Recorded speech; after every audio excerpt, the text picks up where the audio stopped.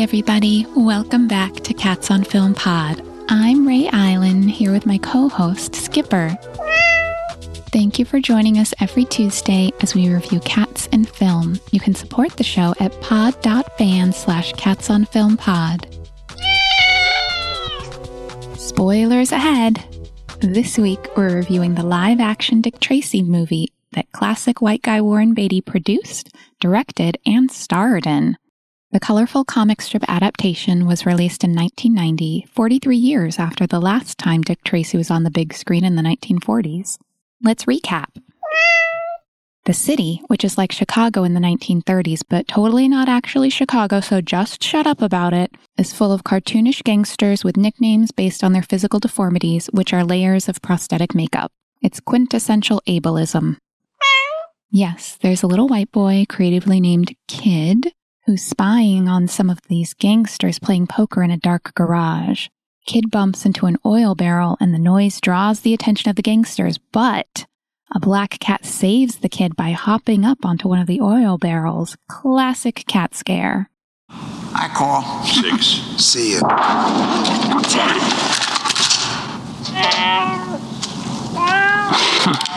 Cat.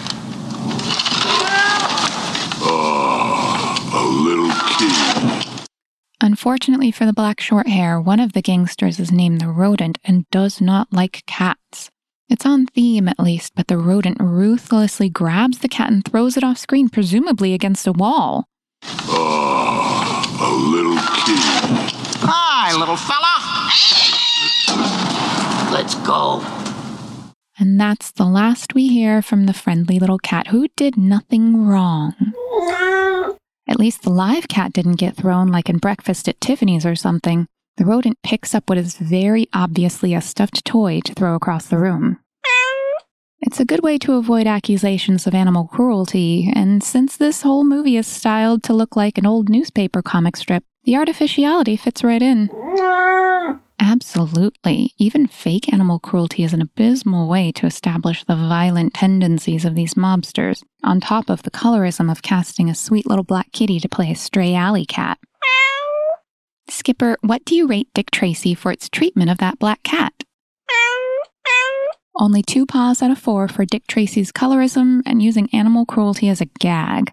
But the live kitty is unharmed, and karma comes for the Rodent right quick. Thank you for listening to Cats on Film Pod, which is voiced and produced by Ray Island, with music by The Dose Man and additional sounds from freesound.org. Follow us online at Cats on Film Pod on Instagram and Podfan. Cats on Film Pod.